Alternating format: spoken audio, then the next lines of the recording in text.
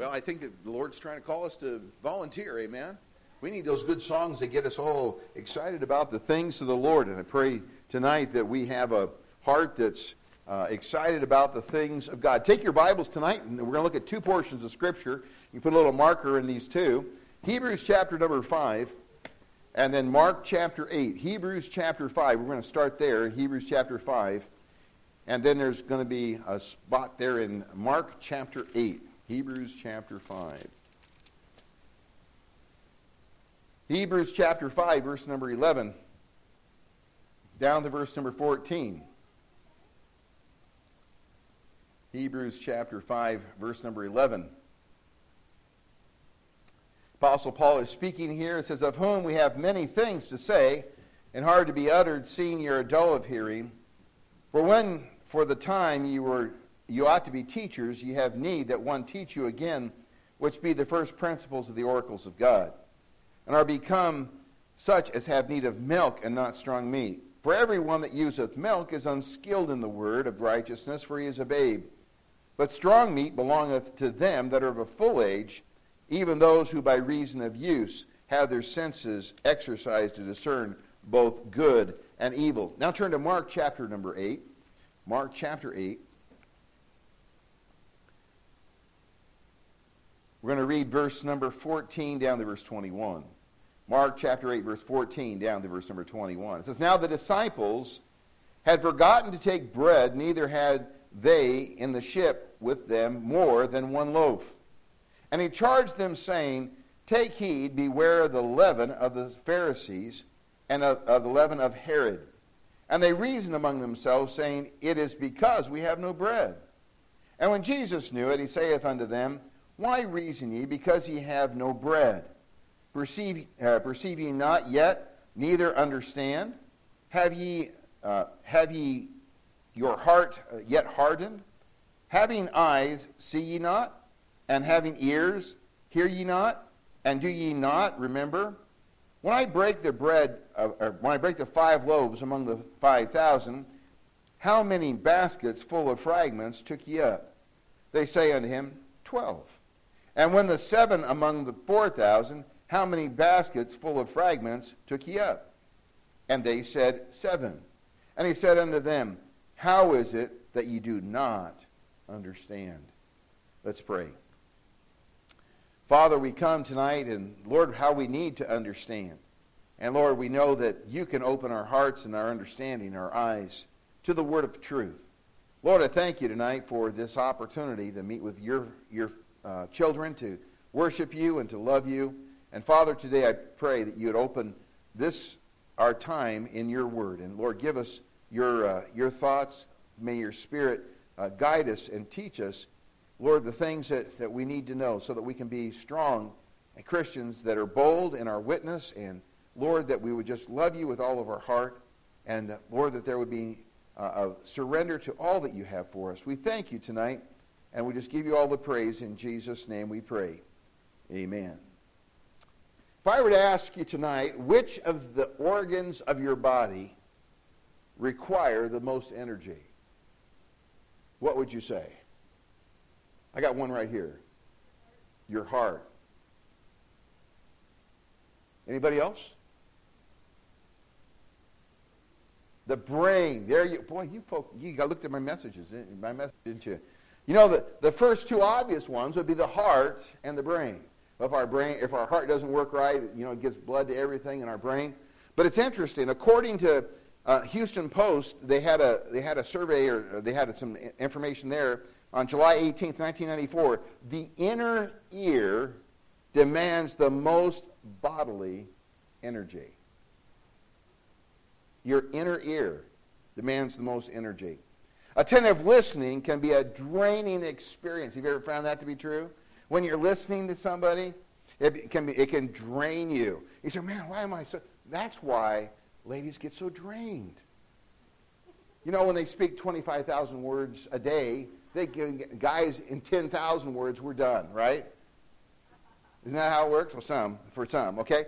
But you know, God made the ears with the necessary power to carry out that important task of listening. 8-year-old Brian went with his grandpa to have their car inspected, and Grandpa was having problems hearing. And so he asked the attendant several times when he was asking him to do certain things. And so Grandpa would say, what? Can you tell me that again? Can you say that again? Well, after they got done, Grandpa, as they were getting ready to drive out, Grandpa said, well, Brian, we passed the inspection. And Brian, his grandson, said, yes, we passed everything but the hearing test. You know, God has given us some wonderful parts to this body. He's given us eyes that we might be able to see the beauty. And here in Montana, beautiful all around this area, the beautiful mountains. And, you know, the other day we were out here and we saw the elk, and, 40, 50 head of elk out here. And people are saying, wow, isn't that amazing? We see that all the time. God has blessed us. I like watching the eagles, the bald eagles, and how beautiful that is. We have a nose to smell. Now there's some places in Missoula, when you're going over there by Walmart, when you cross it over there, there's a smell you can smell, and it's not coming from Walmart. It's the sewage treatment plant over there. You can smell some things that are not good. You can smell things that are good. God's given us hands to be able to touch, and mouths to taste, and ears to hear. We take for granted those things that God's given to us until they start to decay, or they start not to function the way that they should. For example, with our sight, when our sight is not quite what it ought to be, all of a sudden now we have to start wearing contacts. And at an early age, I had to start wearing glasses because I couldn't see the blackboard. And if I wanted to see the blackboard, I had to put my glasses on. So praise the Lord for that. Now, you all look about the same when I take my glasses off now. Just a blur out there. But praise the Lord for glasses. And we can have corrected surgery. With our sense of touch, sometimes we can't feel things like we used to feel. Sometimes when we're folk that are working in things that burn off the tips of their fingers and stuff like that because they're working in acids and things like that, they can't feel those things. That sense of hearing, as you know, sometimes when those high pitches and the low pitches don't work quite like they used to. And so then we get hearing aids to be able to help us with that. But spiritually speaking, it is important that we have use of all of our spiritual senses in order to discern correctly the Word of God. In Matthew chapter 5 and verse number 12, down through verse number 14, Jesus, talking about the disciples, said that they were blind leaders of the blind. Turn back to Matthew chapter 5, verse number 12. They were people who had studied the Bible, the Pharisees were, but consider in chapter 5 and verse number 12 what Jesus said here. Excuse me, I'm in Matthew 5. It might be Mark chapter 5. Let me check here a second. Wrong portion there. Nope, it's not it either.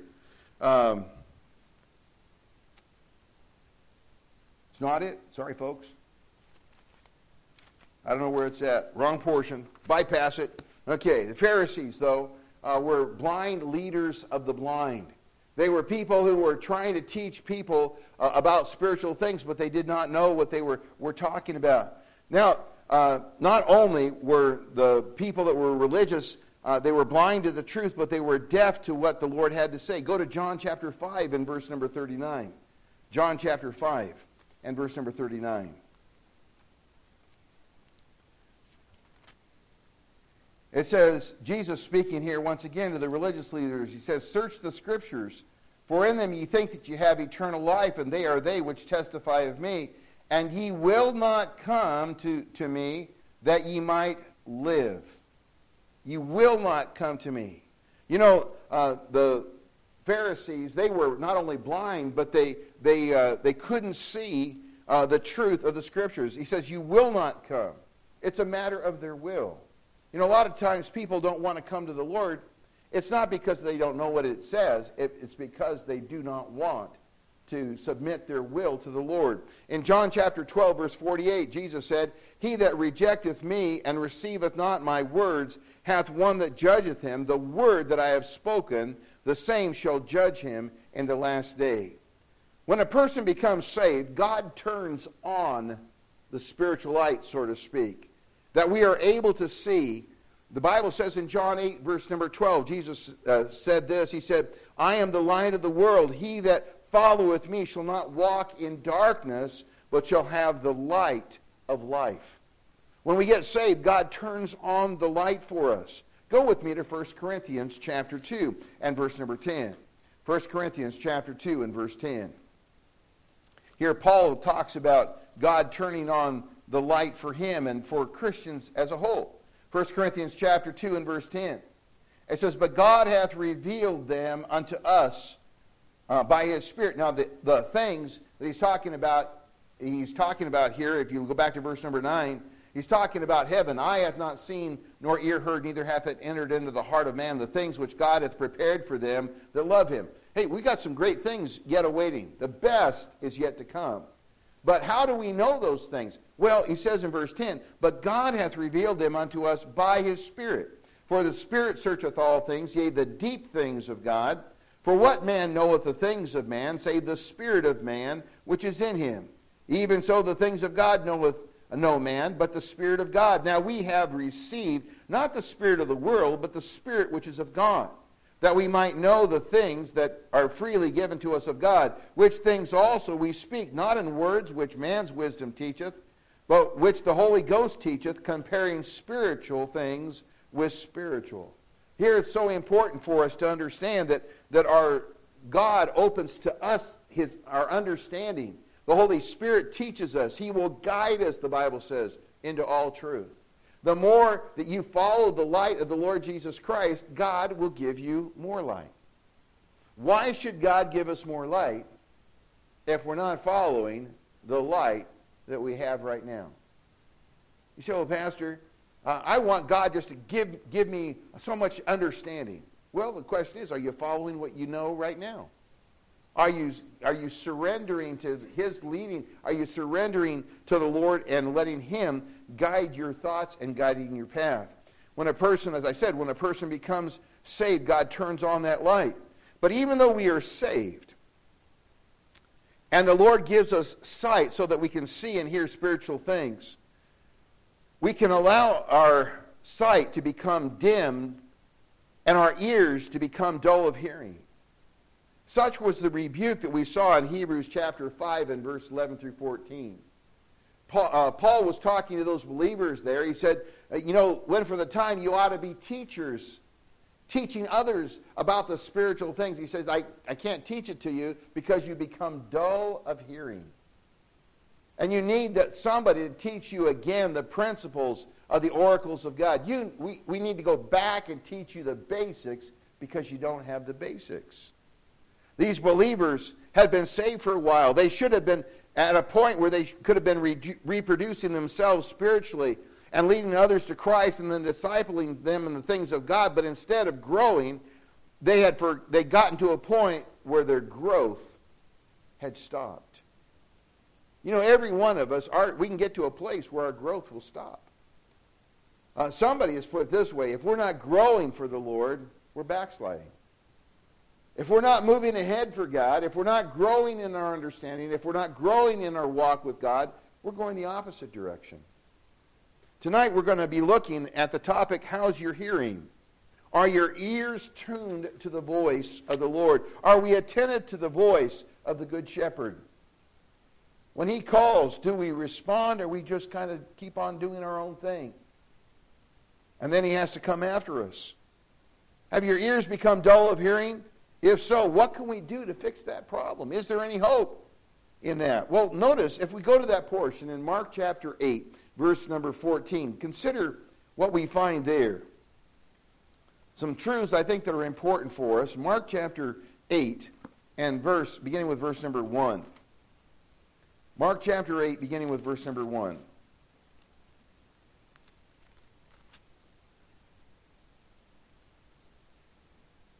Mark chapter 8, verse 1, it says, And in those days, the multitude being very great, and having nothing to eat, Jesus called his disciples unto him, and saith unto them, I have compassion on the multitude, because they have now been with me these 3 days, and had nothing to eat. And if I send them away fasting to their own houses, they will be faint by the way, for divers of them came from far. And his disciples answered him, "From whence can a man satisfy these men with bread here in the wilderness?" And he asked them, "How many loaves have ye?" And they said, 7. And he commanded the people to sit down on the ground. And he took the 7 loaves, and he gave thanks, and brake, and gave it to his disciples to set before them. And they did set them before the people. And they had a few small fishes, and he blessed, and he commanded to set them also before them. So they did eat, and were filled. And they took up of the broken meat that was left 7 baskets. And they that had eaten were about 4,000, and he sent them away. Boy, wouldn't that have been an amazing meal? Could you imagine? We know about the 5 loaves and 2 fishes feeding 5,000. Here we have 7 loaves and a few fishes, and the Lord feeds 4,000. How can God do that? I don't know. That's not my department. All I know is that I've got a God who can do the impossible. I mean, I share with you that God that could do the impossible back in Jesus' days is still the same God who can do the impossible today. We have to understand, it wasn't like God was just back there and he could do miracles back then, but he can't do them now. I tell you, we have that same type of God today. He can. And we have not because we ask not. The Bible says in Jeremiah 33:3, "Call unto me, and I will answer thee, and show thee great and mighty things which thou knowest not."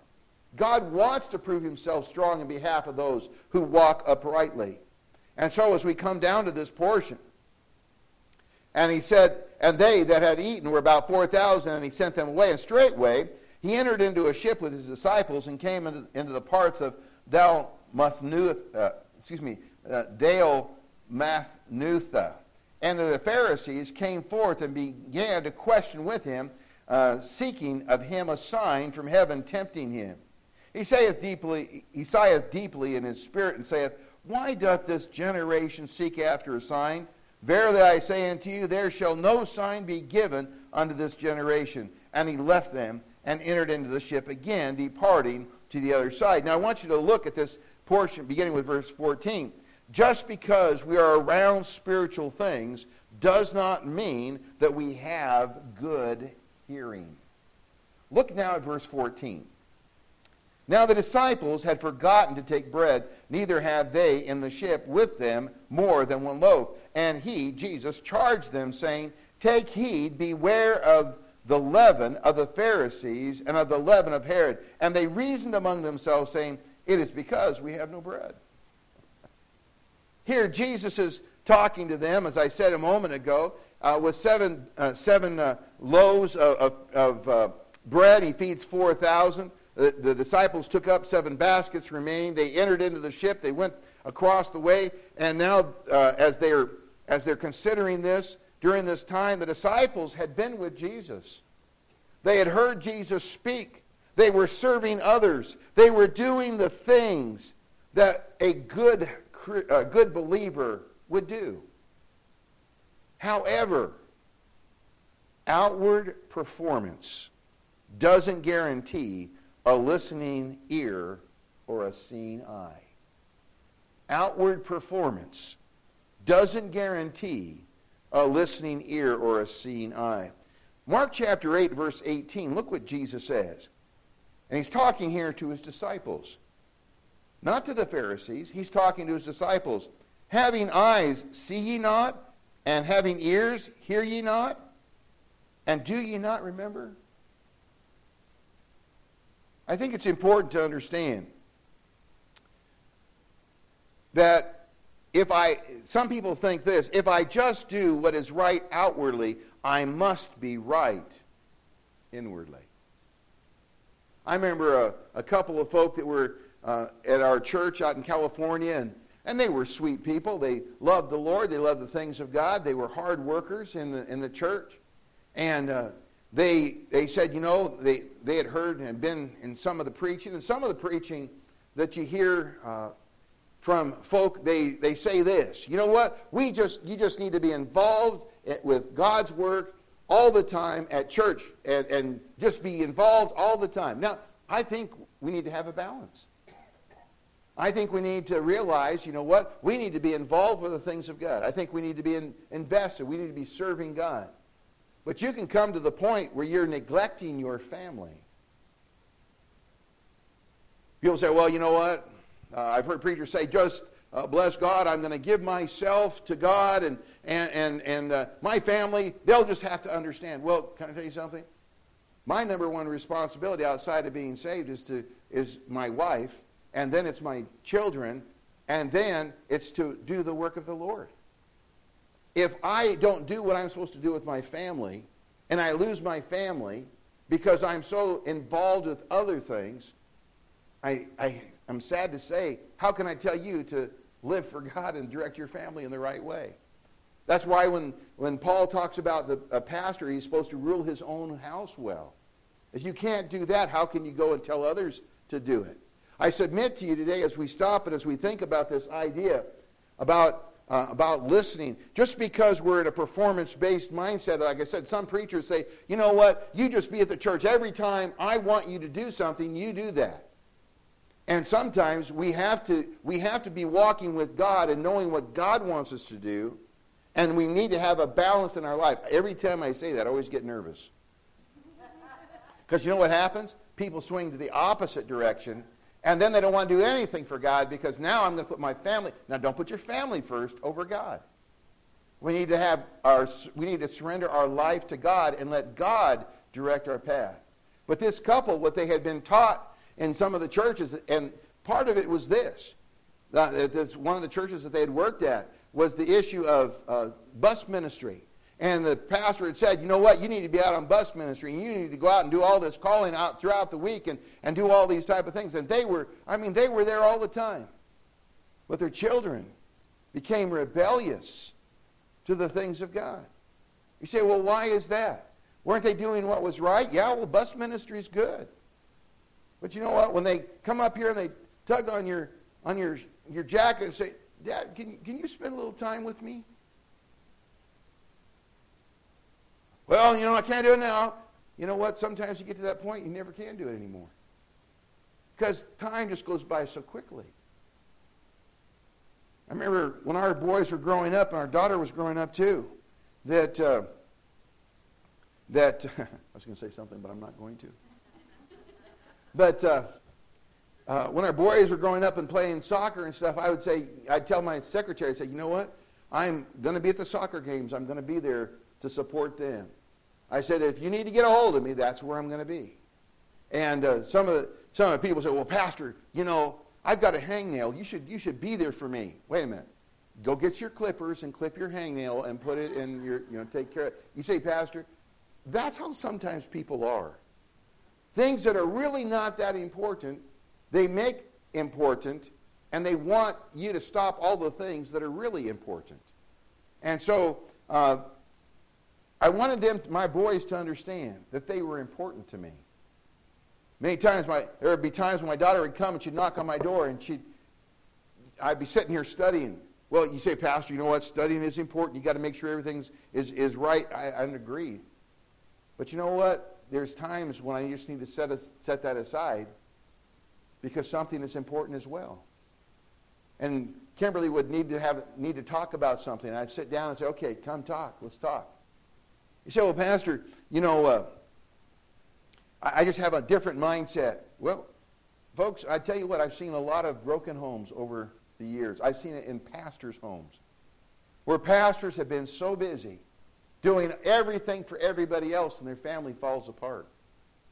And how sad that is as they say, well, you know what, I gave it all. I gave it my best shot. Well, folks, can I tell you something? I think God expects you to do the ministry, but you need to put your family in the right perspective too and take care of them. And this couple, they'd been faithful. I mean, they were faithful. He was faithful in the church when he was there. But I met his kids one day. And they came, and before the kids came to their house, they'd asked me, said, Pastor, would you please come to my house? Come to our house. Our children are coming home, and we just need to have you try and straighten them out. They walk in, and they're all in the black Gothic stuff. They got all sorts of things on their clothes that were so not right. And I sat there and I wasn't going to go and start nailing them down. I wanted to find out why they turned out this way. So I started talking to them. Just says, what's going on? Tell me about your life. Tell me about where you are right now. And you know, it wasn't long. They started saying, you know, I'm bitter. I'm bitter about the things of God. They weren't even going to church. I said, so tell me, why is that? Well, when I was at home, my parents made me go to church. I said, well, you know what? My parents had me go to church too. But you know, I found encouragement, I found joy in serving the Lord. But see, what happened is when they needed time to spend with mom and dad, they never had time to talk with them. And folks, you say, well, did you have a happy ending? Were you able to turn them around? No. We're talking about years of not giving the time that they needed to give to their family. It's not going to change overnight. What I told them is this. I said, you know, God's going to have to do a work. You need to pray that God would soften their heart. And you need to be to have a soft heart toward them too, because they are now adults. And they don't have to do what you say. You say, well, I want them to. Well, I know you do. But you need to listen and understand something. And they said, but you know what? The preachers told me if we would just do what they wanted us to do, that God would take care of our children. I said, really? Where's that in the Bible? God says, train up a child in the way that he should go. When he's old, he will not depart from it. You need to do your part. And you need to trust God and believe God and work with God. Hey, God is the one that cares more about your children than you do. But you need to do things in the right way. Solomon was, in Proverbs says, he was begging for his son, give me thine heart. If we don't have the heart of our children, if our children feel like they can't talk to mom and dad, why in the world would they be looking to God? Because, folks, can I tell you something? Dads, you're a representative of God the Father. They need to hear that there's a God who loves them. There's a God who cares. And just because you have you're performing and you're doing all the things doesn't mean that you're right on the inside. These disciples here, they were doing the service, they were doing the work, they were doing all these things. But the problem was this: performance Christianity is not a replacement for the surrendered life to Christ.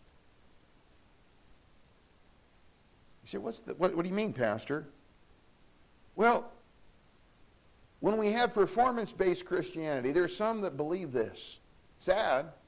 If I just do all the do's and don't do all the don'ts, then I'm right with God. Well, that's because that's what good Christians do. Rather, it ought to be, because I have Christ in my heart, I give the rights of my life to Jesus. Lord, you loved me and you died on the cross for me, and I surrender the control of my life to you. Romans chapter 12, look over there with me. Romans chapter 12, verses 1 and 2. Romans chapter 12, verses 1 and 2. As Paul is talking here, he's begging, he's imploring these Christians here to consider these very important truths. He says, I beseech you, therefore, brethren, by the mercies of God, that ye present your bodies a living sacrifice, wholly acceptable unto God, which is your reasonable service. And be not conformed to this world, but be ye transformed, metamorphosized. In other words, changed in your thinking by the renewing of your mind. How is our mind renewed? It's by the Word of God. The more you get into the Word of God and you meditate upon the Word of God, the more that you take the Word of God and you start applying it in your life, it will change your thinking.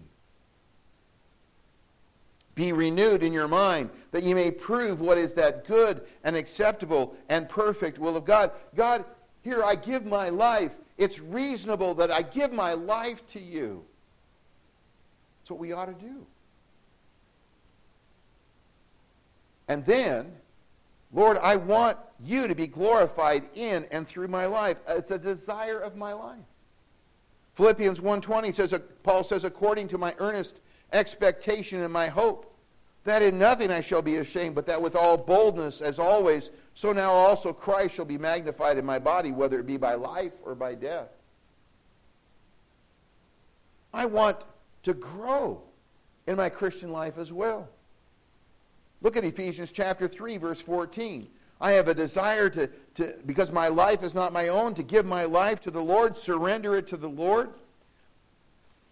I want Jesus to be glorified in my body. In Ephesians chapter 3, verse 14, look what it says.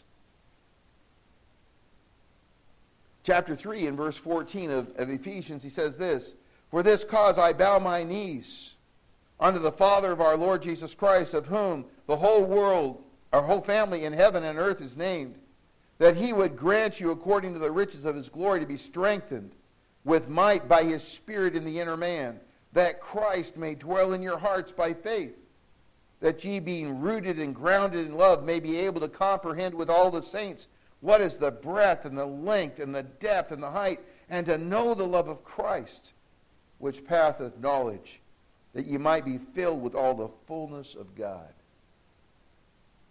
Here, Paul is talking about the fact, his desire for the Ephesian believers, that you would know the love of God, that you would know and grow in your Christian life. See, so often when you have this idea of well, I'm going to work. I've got this mindset as a Christian, I'm just going to work and I'm going to labor, but I haven't developed, and I'm not developing my relationship this way.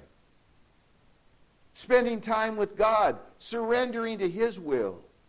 Lord, here's my life. Take my life. Lord, I want to grow. The most important time of the day for you is the time that you spend with God. You say, well, Pastor, I've got this to do and I got this. I know, all those things are important. But the most important time the most important thing you can do in your day is to spend time with God. Because, see, if you're ministering, if you're teaching a class, if you're driving bus, you're ushering, or you're serving God in some way, out of this relationship will come a fruitful relationship this way. But if this is wrong, if I'm not growing in my love and my relationship and my devotion to the Lord, then all of a sudden, all I'm doing is I'm doing my duty. I'm doing what a good Christian expects. Do you remember when when Jesus came to Martha's house? And Martha was fixing a meal, and the disciples were in there, and Mary, Martha's sister, was sitting at the feet of Jesus. And Martha's just sitting there saying, wow, Lord, just speak, I'm listening. I just want to hear your words. I'll tell you what, there's some preachers, when they preach, I just sit back, I just enjoy it. I really do. Now, I've been around some people, they're rabbit trailing all over the place, and you can't tell where they're going to wind up. You know, they start over here in Tennessee, and they wind up in Alaska someplace. Or, you know, something weird. You never know where they're going to go. You don't even understand where. And you say, well, Pastor, God uses all different types of people. That's true. But there's some of them that really, you just wanted to keep on preaching. You know, we got Brother Fox coming here in the month of April. I love hearing Brother Fox preach. I really do. You know, we got Brother Getch coming this year, going to come and preach to us. I love hearing Brother Getch preach. I tell you, he gives the Bible. He gives the Word of God. And it helps us to get our focus and our thoughts on the right things and not to get sidetracked. And you could sit there and listen, and this is kind of how Mary was, listening to Jesus, who's the Son of God. And Martha's going around all over the place, and she's running, and she just gets perturbed. I mean, performance-based Christianity. We got to get this meal on, and it's got to get on right now. And she comes to Jesus and says, Jesus, why don't you go tell Mary that she needs to come in here and help me right now? Excuse me? Here's what Jesus said. In Luke chapter 10, verse 41 and 42, and Jesus answered and said unto her, Martha, Martha, thou art careful and troubled about many things, but one thing is needful. And Mary hath chosen that good part, which shall not be taken away from her. Oh, Pastor, don't you understand on Sunday morning that the heat is not on in the nursery? And Pastor, don't you know that there's that little flusher thing in the bathroom? And that little flusher thing, it just keeps running in the bathroom. And I don't know what to do. And, I don't know, to lift up that little thing, that little top there, and just kind of, or turn the little valve up. You say, Pastor, if we do that, that could be problems. I understand. You understand? There's one thing that's important. That's why when we talk about being in the house of God and teachers, we try to don't have the teachers be out and ministering all the time. Teachers need to hear the preaching of God's word too. You need to be recharged. You need to be encouraged. You need to be helped by the things of God. And the way that you are is by hearing of the word. Faith cometh by hearing, and hearing by the word of God. You need to be encouraged. God is good. He's still on the throne. Service with Martha was good. But one thing was necessary. And that was to listen to the Lord. That's a surrendered life. Folks, do you understand? You can be in a church where you're busy all the time. Doesn't mean your inward side is right. I've been around folk. All they do is run from one thing to another, to another, to another. They're miserable. They're bitter. They're angry. And they say, well, are you serving God? Oh, yeah, I'm serving God. I can't even think straight. Folks, it's time for us to stop and get back on track and start putting God first in our life and surrender to Him. If we are not careful, we can develop a dull ear to the voice of the Lord. We can get busy helping and serving. We forget to listen to the voice of the one who desires to be listened to, and that's Jesus, that in all things He might have the preeminence. We can get used to being around church and spiritual things that we take for granted the need of having a close relationship with God. See, this time together is important to encourage one another. But can I tell you something? It's important that you spend time with God for yourself. Because it's there that you will hear the voice of God. Be still and know that I'm God. You have to have both things to be a Christian who's growing and maturing in the Lord. Or else we'll get to a point where we'll have dull of hearing. Second of all, those who are dull of hearing tend to focus on the physical or the material world. Go back there, if you would, to Mark chapter 8, verse 14. Now the disciples had forgotten to take bread, neither had they in the ship with them more than one loaf. And he charged them, saying, take heed, beware of the leaven of the Pharisees, and of the leaven of Herod. And they reasoned among themselves, saying, it is because we have no bread. They're thinking of, he's talking about spiritual things, and they're thinking the automatic click over is to the material things. Leaven is a picture of sin. Immediately the disciples think about the material things Jesus is talking about. Bread, that's what he's talking about. They were thinking about eating. As Baptists, we like to eat. Potlucks are good. Amen? I love potlucks. When people think of us, what is the first thing that comes to their mind? Good food, good fun? Or do they think of us as a people who love the Lord? Jesus said, for where your treasure is, there will your heart be also. The disciples were not thinking about spiritual things. They were thinking about physical things. Let me ask you, where's your thinking today? It's easy to talk about the weather. It's easy to talk about politics, world events, economy, family, job, hobby, getting ahead. And there's nothing wrong with those things, talking about those things. But when they become the main focus of your life, then it's wrong. The Bible says, as we quoted a moment ago in Colossians 1:18, that in all things He might have the preeminence. Lord, you belong first place in my life. Lord, I need you to help me, to guide me. Lord, give me opportunities to witness. I was out with Brother Randy the other day, and it was encouraging and exciting to hear him witness to somebody about the Lord. Folks, you know what? That ought to be our mindset. Lord, what doors of opportunity? Brother Dean and Jeff were out soul winning on Saturday, and got a chance to talk to a lady, and and a son who's interested in coming to the church, needing to be in the church, and we're going to follow up on that. Folks may share with you that the things of God ought to be the first primary things on our mind. When we allow these things to take first place in our hearing spiritually, job, family, and all these type of things, you know what's going to happen? Our ears are going to become dull. Someone has said, we talk about what we think about.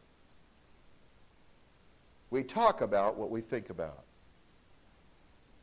How much of the time that you talk with people do you talk about the Lord? Notice the third thing we see here. Those who are dull of hearing have a difficulty in comprehending spiritual truths. Look back here in Mark chapter 8, verse 17. And when Jesus knew it, he's talking that the disciples were thinking, well, we don't have any bread. When Jesus knew it, he said unto them, why reason ye, because ye have no bread? Perceive ye not yet, neither understand? Have ye your heart yet hardened? Having eyes, see ye not? And having ears, hear ye not? And do ye not remember? Verse number 21, he said unto them, how is it that you do not understand? Jesus was talking to them about the bread, the Word of God. The Word of God is sometimes referred to as bread. Bible scholars take that phrase, breaking of bread, in some scriptures, referring to the idea of eating, but it also refers to the Word of God. In Acts chapter 2, verse 42, it says, and they continued steadfastly in the apostles' doctrine and fellowship, and in breaking of bread and in prayers. They broke this bread. This is bread. Jesus said, I am the bread of life. When you open this book, hey, there's something in there that's going to meet your spiritual need. This is spiritual food. Pastor, well, I like spiritual food. Do you like milk or do you like meat? Well, when I was a baby, I liked meat. I like milk now, but not as much as, when I was a baby. When I started growing up, I started liking steak and chicken and shrimp. I like meat. You say, Pastor, it'd look kind of silly if you came out here with a big old baby bottle and started sucking on the baby bottle. You'd say, Pastor, there's something wrong with you. You know what? But there's Christians who that's exactly what they want. They only want, tell me about the love of Jesus. Jesus loves me, this I know. Don't tell me anything too hard to understand. I don't want to take that. Can I tell you something? We need the love of Jesus Christ. And we ought not to take it for granted, but I'm telling you here today, there's some meat in this word that'll help you to grow and get your feet on the ground. If you don't have meat when it's time to go to battle and you're just living off of milk, you're not going to be in the battle very long because you won't have any strength. Folks, I'm here today to tell you that maturity comes by getting into the Word of God and delving into it and taking the truths of God's Word and applying it to your life, that you might be able to exercise between good and evil, right and wrong. You're able to say, okay, this is what the Bible says. That's why this is wrong. Some Christians today, they can't even do that. So they go with every wind of doctrine. These disciples that had been with him, they didn't perceive nor understand the spiritual truth that Jesus was trying to impart to them. Why? Well, that word perceive means to perceive with the mind, to understand, to think on, to ponder. They didn't understand it. Why? They couldn't see the relevance of what Jesus was trying to get across. Their heart, their ears, the ears were dull. Those who are dull of hearing seem to be ignoring the direction that the Lord has for them. They're not on the same wavelength as the Lord. Do you remember back not too long ago, they were changing on TVs, they were changing from analog to digital? And you had to get one of those little boxes. Because if you didn't have one of those little boxes, you wouldn't be able to get the channels. Now, the actual channel itself was going to be beaming a signal, but you're not going to be able to get it. You are on a different wavelength. That's where some people are with God. God's message is the same. God hasn't changed his message. People are on a different wavelength. They're not listening. Their ears are not tuned to the things of God. Those who are dull of hearing don't seem to catch the importance of what God says in His Word. It's so amazing to me as I read through the Word of God, as I try to talk to Christians, they say, huh? What? It's like they've never heard it before. Some people have been in church for years and they've never understood the truth, the simple truth. I'm thinking, where have they been? Well, can I tell you something? It's not the problem of the preacher as it is the problem of the person who's sitting there listening. Can I tell you something? If you're following the light that the Lord gives to you, He will give you more light. But if you're not following the light, you're not listening, you're not heeding to what He says, your ear will become dull to the Word of God. Remember, the disciples were having this problem even up to the time when Jesus was getting ready to go back to the Father. Remember in John chapter 14, when Jesus was talking to the disciples and He was telling them, let not your heart be troubled. You believe in God, believe also in me. In my Father's house are many mansions. If it were not so, I would have told you, I go to prepare a place for you. And if I go to prepare a place for you, I'll come again and receive you unto myself, that where I am, there you may be also. And He goes on to tell Thomas that, you know the way. And Thomas says, well, Lord, we don't know whether thou goest. How can we know the way? Jesus said, I am the way, the truth, and the life. No man cometh unto the Father but by me. And Philip asked a question just beyond that in verse number 8. Philip, one of his disciples, says, show us the Father. Excuse me? Jesus comes and He says, have I been with you so long that you haven't caught this?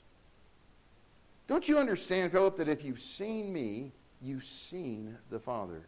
The works that I do, it's not me that's doing it, it's the Father that's in me. He's the one that's doing the works. Have I been with you 3.5 years and you still haven't got it?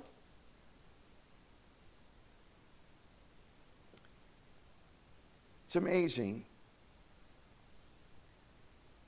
It wasn't until the Holy Spirit came and indwelt the disciples in the time of Pentecost that their focus and their outlook changed. You know, when the Holy Spirit of God is in control of our life, our focus and our outlook changes. Turn with me to Colossians chapter 3. Colossians chapter 3.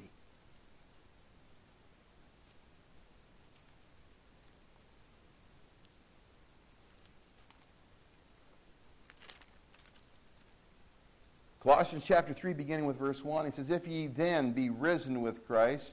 He's talking to believers here. You know, we believe Jesus died for our sins.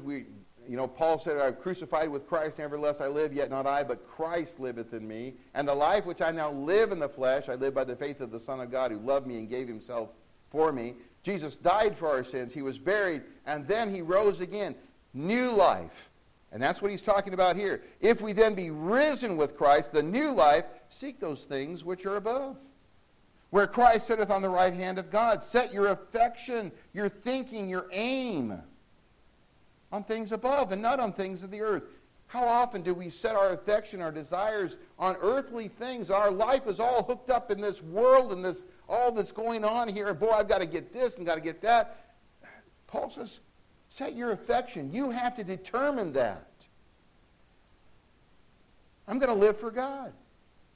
I want God to be glorified. I want Jesus to be more in my life. I want to surrender all to Him. I want Him to take care of my life. I want Him to direct me. God, I want you to bless the work of my hands as I live for you. You know what we say? Lord, bless the work of my hands while I prosper and I get lots of money. That's not living for God. That's living for self. You know what? Godliness with contentment is great gain. Seek ye first the kingdom of God and His righteousness, and all these things that you need to get through this life, shall be added unto you. It is amazing how God will supply your need if you'll just put Him first. He'll work in ways you couldn't even imagine. Set your affection on things above and not on things of the earth, for ye are dead, and your life is hid with Christ in God. When Christ, who is our life, shall appear, then shall we also appear with Him in glory. Mortify, therefore, your members which are upon the earth, fornication, uncleanness, inordinate affection, evil concupiscence, and covetousness, which is idolatry, for which things' sake the wrath of God cometh upon the children of disobedience, in which in which ye also walked sometime when ye lived in them. But now ye also put off all these, anger and wrath and malice and blasphemy and filthy communication out of your mouth.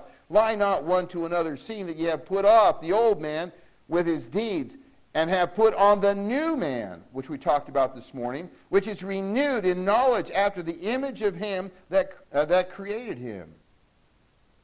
Verse 12, put on therefore as elect of God, holy and beloved, bowels of mercies. You ought to have mercy. You ought to have kindness, humbleness of mind, meekness, long-suffering, forbearing one another, forgiving one another. If any man have a quarrel against any, even as Christ forgave you, so also do ye. And above all these, put on charity or love, which is the bond of perfectness. And let the peace of God rule in your hearts, to the which also you are called in one body, and be ye thankful. Let the word of Christ dwell in you richly in all wisdom, teaching and admonishing one another in psalms and hymns and spiritual songs, singing with grace in your hearts to the Lord. And whatsoever ye do in word or deed, do all in the name of the Lord Jesus, giving thanks to God and the Father by him. Hey, that's a life that's yielded to the Lord, that's surrendered. May I share with you that the Lord wants us to be a people that are in tune with him, on the same wavelength. Are you there tonight? I want you to notice the fourth thing very quickly, and we're done. Becoming dull of hearing is a result of a hard heart. Of a hard heart. You say, well, how do you know that? Well, if you go back to Mark chapter 8 and verse 21, Jesus talking to his disciples, and he said, verse 21, and he said unto them, how is it that you do not understand? Hard heart. You're not looking for it. You're not listening to it. The Spirit of God, God's trying to teach us, but you know what? We just have a hard heart to the things. In Hebrews chapter 5, is that not exactly what Paul was telling these people? You know, you're dull of hearing. You don't listen to the things of God. You have need of milk and not strong meat, because you can't handle those things. You know, the same is true when our heart becomes cold and hard toward the Lord. Perhaps at one time when our heart was close to the Lord, we loved to hear his words. They were a joy and rejoicing to our heart, but then something happened. We became upset with the Lord because he didn't do what we wanted. Sometimes that's where people are. They prayed, they asked God to do something, and God didn't do it their way. So, you know what? I'm done with God. I don't want God to control me anymore. And when we turn a deaf ear to the Lord, our heart begins to grow colder and colder until we don't even care about what the Lord has to say anymore. You know, it's interesting. In Matthew chapter 24, verse 12, it says, and because iniquity shall abound, the love of many shall wax cold. I think we're in that day right now. The love for the things of God, for many, have waxed cold. Why is that? Iniquity abounds in their life. Sins in their life, they don't want to deal with their sin. You say, Pastor, well, how do we fix that problem if that's where we are? If we have dull hearing. Well, we need God to do a work again in our life. Amen? We need God to do a work. Well, I'll just reform. I'll start coming to church all the time. Well, can I tell you something? It's not just an issue of you coming to church all the time. It's going to correct that problem. You need God to do a work in your life. Turn with me to one last portion. Go to Revelation chapter number 2. Revelation chapter 2. And look at Revelation chapter 2 for a second. Here is a church called Ephesus. Oh, they were a performance-based group, if you would, performance-based Christianity. They were doing all the do's and not doing all the don'ts. In chapter 2, verse number 1, it says, unto the angel, the angelos, the messenger, the preacher, if you would, the pastor of the church of Ephesus, write, these things saith he that holdeth the 7 stars in his hand, talking of Jesus, who walketh in the midst of the 7 golden candlesticks. I know thy works. God knows the works of you and me. and thy labor. God knows our labor. And thy patience. How thou canst not bear them which are evil. Boy, I'll tell you what, this church at Ephesus, they didn't put up with any shenanigans. They didn't put up with any sin. I mean, they could spot it in a moment. I mean, they had a real sharp, keen ability to point out that. And thou hast tried them, which say they are apostles and are not, and hast found them liars. Boy, I'll tell you what, when people came in and they said, we're apostles, and they could just take the scripture and they could just say, okay, now, what about this, and what about this, and what about this? And boy, they could prove that these people were not who they claimed to be. And has borne, and has had patience. You kept on keeping on. And for my name's sake hast labored and hast not fainted. Well, that all sounds really good. Boy, I mean, they just keeping with the stuff. But I want you to see the next verse. Nevertheless, I have somewhat against thee, because thou hast left thy first love. Well, who's our first love? The Lord Jesus Christ. Boy, I mean, they had all the things down. I mean, they had the doctrine right. They knew all the things. They had heard all the stories. They knew all the stories, and they were serving, and they were doing all these things. But they left their first love. I think it's important for us to understand as we look here what the Lord tells them to do. They left their first love. He says in verse number 5 that we need to remember where we used to be. When you first got saved, we need to go back to that. Look at verse 5. Remember, therefore, from whence thou art fallen. We need to remember when we first got saved. Do you remember when you first got saved? Did you know all the Bible? What did you know? Jesus loves you. Amen? This I know, for the Bible tells me so. I just love Jesus. I'm so thankful that he loved me and died for me on the cross. That's all. That's what I know. We need to remember that. We need never to forget that. Because it's the love of Christ that constrains us. It's God's love for us that ought to be the motivation for us to serve and to live for him. But folks, if we're not careful, we'll just serve without the love of Christ. When people come into our church, and I'm so glad that you folk have a tender heart toward people when they come in. The people, it doesn't matter how they're dressed. It doesn't matter what the life that they've had. When they come in, they are still a person who needs a Savior, who needs to walk with God. And we need to realize that and understand that Savior who loved us and gave himself for us is the same Savior that those people need to hear about. Some people are just going through difficult, hard times. They're so wrapped up in sin, you don't even know where to start to try to uncoil all that. But I'm here today to tell you there is a Savior that can help them. Jesus can change all of that and make that all new. He says, remember from where you're fallen. Then notice the second thing. They needed to repent. And repent. Repent. Folks, when we get our ear is dull of hearing and our heart is hard because of sin in our life, what do we need to do? We need to repent. People today don't want to hear about repentance. That means to have a change of mind, a change of direction. It's not that we're just going to continue to keep going this direction because this is what I like to do. We need to say to ourselves, no, this is wrong. I'm going to change and I'm going to start going the direction that the Lord wants me to go. I'm going to do what he says. I'm going to obey his voice.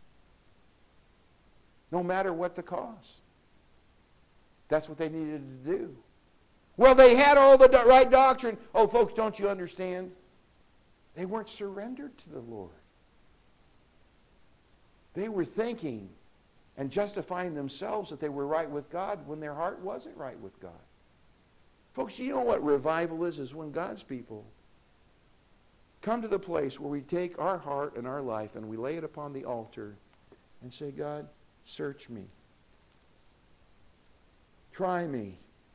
Lord, I don't even know my own heart. You need to investigate my life. Lord, please. I want to be clean. I want you to show me if there's anything in my life it's displeasing to you. Please, Lord, show it to me that I might get it out of my life. That you might have control over every area of my life.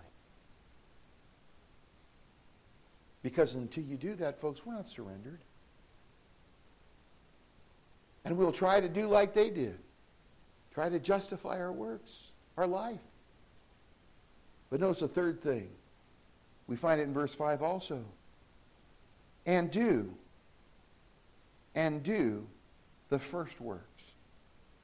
The first works. You say, Pastor, they were already doing works. Oh, no. Stop and think about what he's saying here. Do your first works. Do your first works. I'm going to see if I can help you with this a little bit. Little illustration. I know I'm going a little bit over, but that's okay. Brother Eric, would you please come and help me for just a moment? Oh, that's okay. I'll get Dalen. Dalen and Amanda. They're close. Yes, I need Amanda too. Yeah. Okay. Yeah, me. You can stand right there in front. Okay. Look at each other. You can look at each other. Yeah, no, you look at each other. You don't have to look at me. Okay. Oh, does it bring back some memories? Uh-oh. Now remember when you saw her, what did you think? Oh, you thought she was beautiful. Did you say anything to that effect? You did. Did you say it quite often? Did you like being with her? Okay. You liked hearing her voice, didn't you? You would compliment her probably too, right? Okay. Amanda, when you saw him, what did you think? You didn't think the same thing. maybe I should have had a different couple to do this. Woo! Okay, so in other words, he had to grow on her a little bit over time. Okay. Whoa, this is getting kind of hot in here. Okay, so you didn't think that the way the first time. Okay, so what did you think about him? He was weird. See, he's trying to be nice and everything. And you know this is on the internet, so all your friends know this. Amen. Amen. This is recorded. But you know what? One of the things about that, over time, though, things changed, didn't they? And as you started having a relationship, you found that there were some qualities other than the weirdness. Yeah. What were the qualities that you liked in him? Patient. Yeah, I can see he needed to be patient with me. Kind of weird, you know. Exactly. Had to be patient. And you liked being after a period of time, you liked to be in his presence, didn't you? He wasn't so bad. You kind of got over the rough parts and wasn't so bad, and it was nice. And probably, maybe even you like to be with him more than you like to be with other guys. Yeah. Okay. You like to get phone calls. Because those were sweet things to your ears. Now, tonight we're going to have marriage counseling right after this, so I can get this straightened back on track here. He's patient. Remember, you're patient, brother. He hasn't changed any. You've gotten to know her more, and it's... thank you very much. You maybe sit down before we get any more in trouble. Amen. You're honest, exactly, Amanda. I'm telling you, you always say what's honest. And you know, when my wife and I, when we were dating, one of the things that I enjoyed getting phone calls from her. I enjoyed being around a place when she was a receptionist. I'd like to go and just sit there and just kind of be where she was. Just wanted to hear her voice. When other guys would come around, I'd get kind of, you know, we weren't even engaged or anything. And she said, well, what are you getting all uptight about it? You're in my zone. Get out of here. One guy, he was the night watchman at the school. And I'd be sitting there talking with Tawny, and he'd come up. He'd like to get my goat all the time. Because you know what? He'd like to start talking to Tawny and start carrying on a conversation. He's butting into my time. I didn't appreciate that. But you know what? What the Lord was trying to tell this church at Ephesus to do is this. Remember those first sweet times when you loved spending time with the Lord? You weren't doing this only got 15 minutes. I'm going to put it on my watch. I'm done with I'm done with it now. I'm done. I can go off. I've done my part. Folks, there's times that we just need to take this off and take off our cell phone and turn it off and say, Lord, you know what? I'm just going to spend some time with you. I just want to read your word. I want to just share my heart. I just want to get back to those early times, because those are times that are sweet. Folks, those are the times. That's what we need to do in order to have a heart that's tender once again. See, this church at Ephesus, Jesus was kind and merciful. He's warning them. Hey, you better get back and do these first things. Because he goes on to say, notice what he says. And do the first works, or else I will come unto thee quickly, and will remove thy candlestick out of thy place, except thou repent. He says, you know what? I'll just take your candlestick out. In other words, I'll snuff your light out. It's not about the works that you do. It's about the God you love. It's about the God you serve. See, our service should be out of a love for our God. Out of a desire to just please him in all that we do. You know, I can say, you know, you ought to do your best for the Lord. And people, if you haven't surrendered your life to God, I can guarantee you what this will do. If I say you ought to do your best for the Lord, people say this, I am doing my best. No, you've got pride in your heart, and the bottom line issue is, if you had a love for Jesus, you'd be saying, you're right, preacher. I need to do my best for the Lord, because he did so much for me. See, it changes all of the Christian life and service when we get the right perspective. Tonight, let me ask you, how's your hearing? Are you on the same wavelength with the Lord? Are you needing to work on your hearing? I don't know about you. I need to work on my hearing. Sometimes I'm not picking up quite the message that he wants me to hear. He's telling me something, and sometimes I say, no, I'm not listening, Lord. Say, Pastor, you? Yeah. Because you know why? I'm human. And if you say, well, Pastor, you should never do that, you're absolutely right. But if I shouldn't, guess what? Neither should you. Because it's the principle that applies to me applies to you too. And I pray tonight, as we stop and as we think about our life, I pray that our hearing is in tune with God. Let's pray. Dear Heavenly Father, I pray tonight that we would yield our life to you, that we would ask ourselves, how is our hearing? Are we listening to your voice? Lord, help us not to have ears that are dull of hearing, that can't see spiritual things. Lord, we need you to open our hearts. Lord, just inspect all of us, and Lord, help us to walk with you. God, I pray this evening that your Spirit would lead and guide us. And Lord, if there's one without Jesus Christ, I pray they'd come and ask Jesus to be their Savior tonight. Now is the accepted time. Behold, now is the day of salvation. Right now where they're at, they can ask Jesus Christ to come into their heart. They can believe that they're a sinner, as your word says. They need a Savior. There's only one. It's Jesus. And they can ask him to be their Savior tonight and cleanse them from their sin and to walk in newness of life.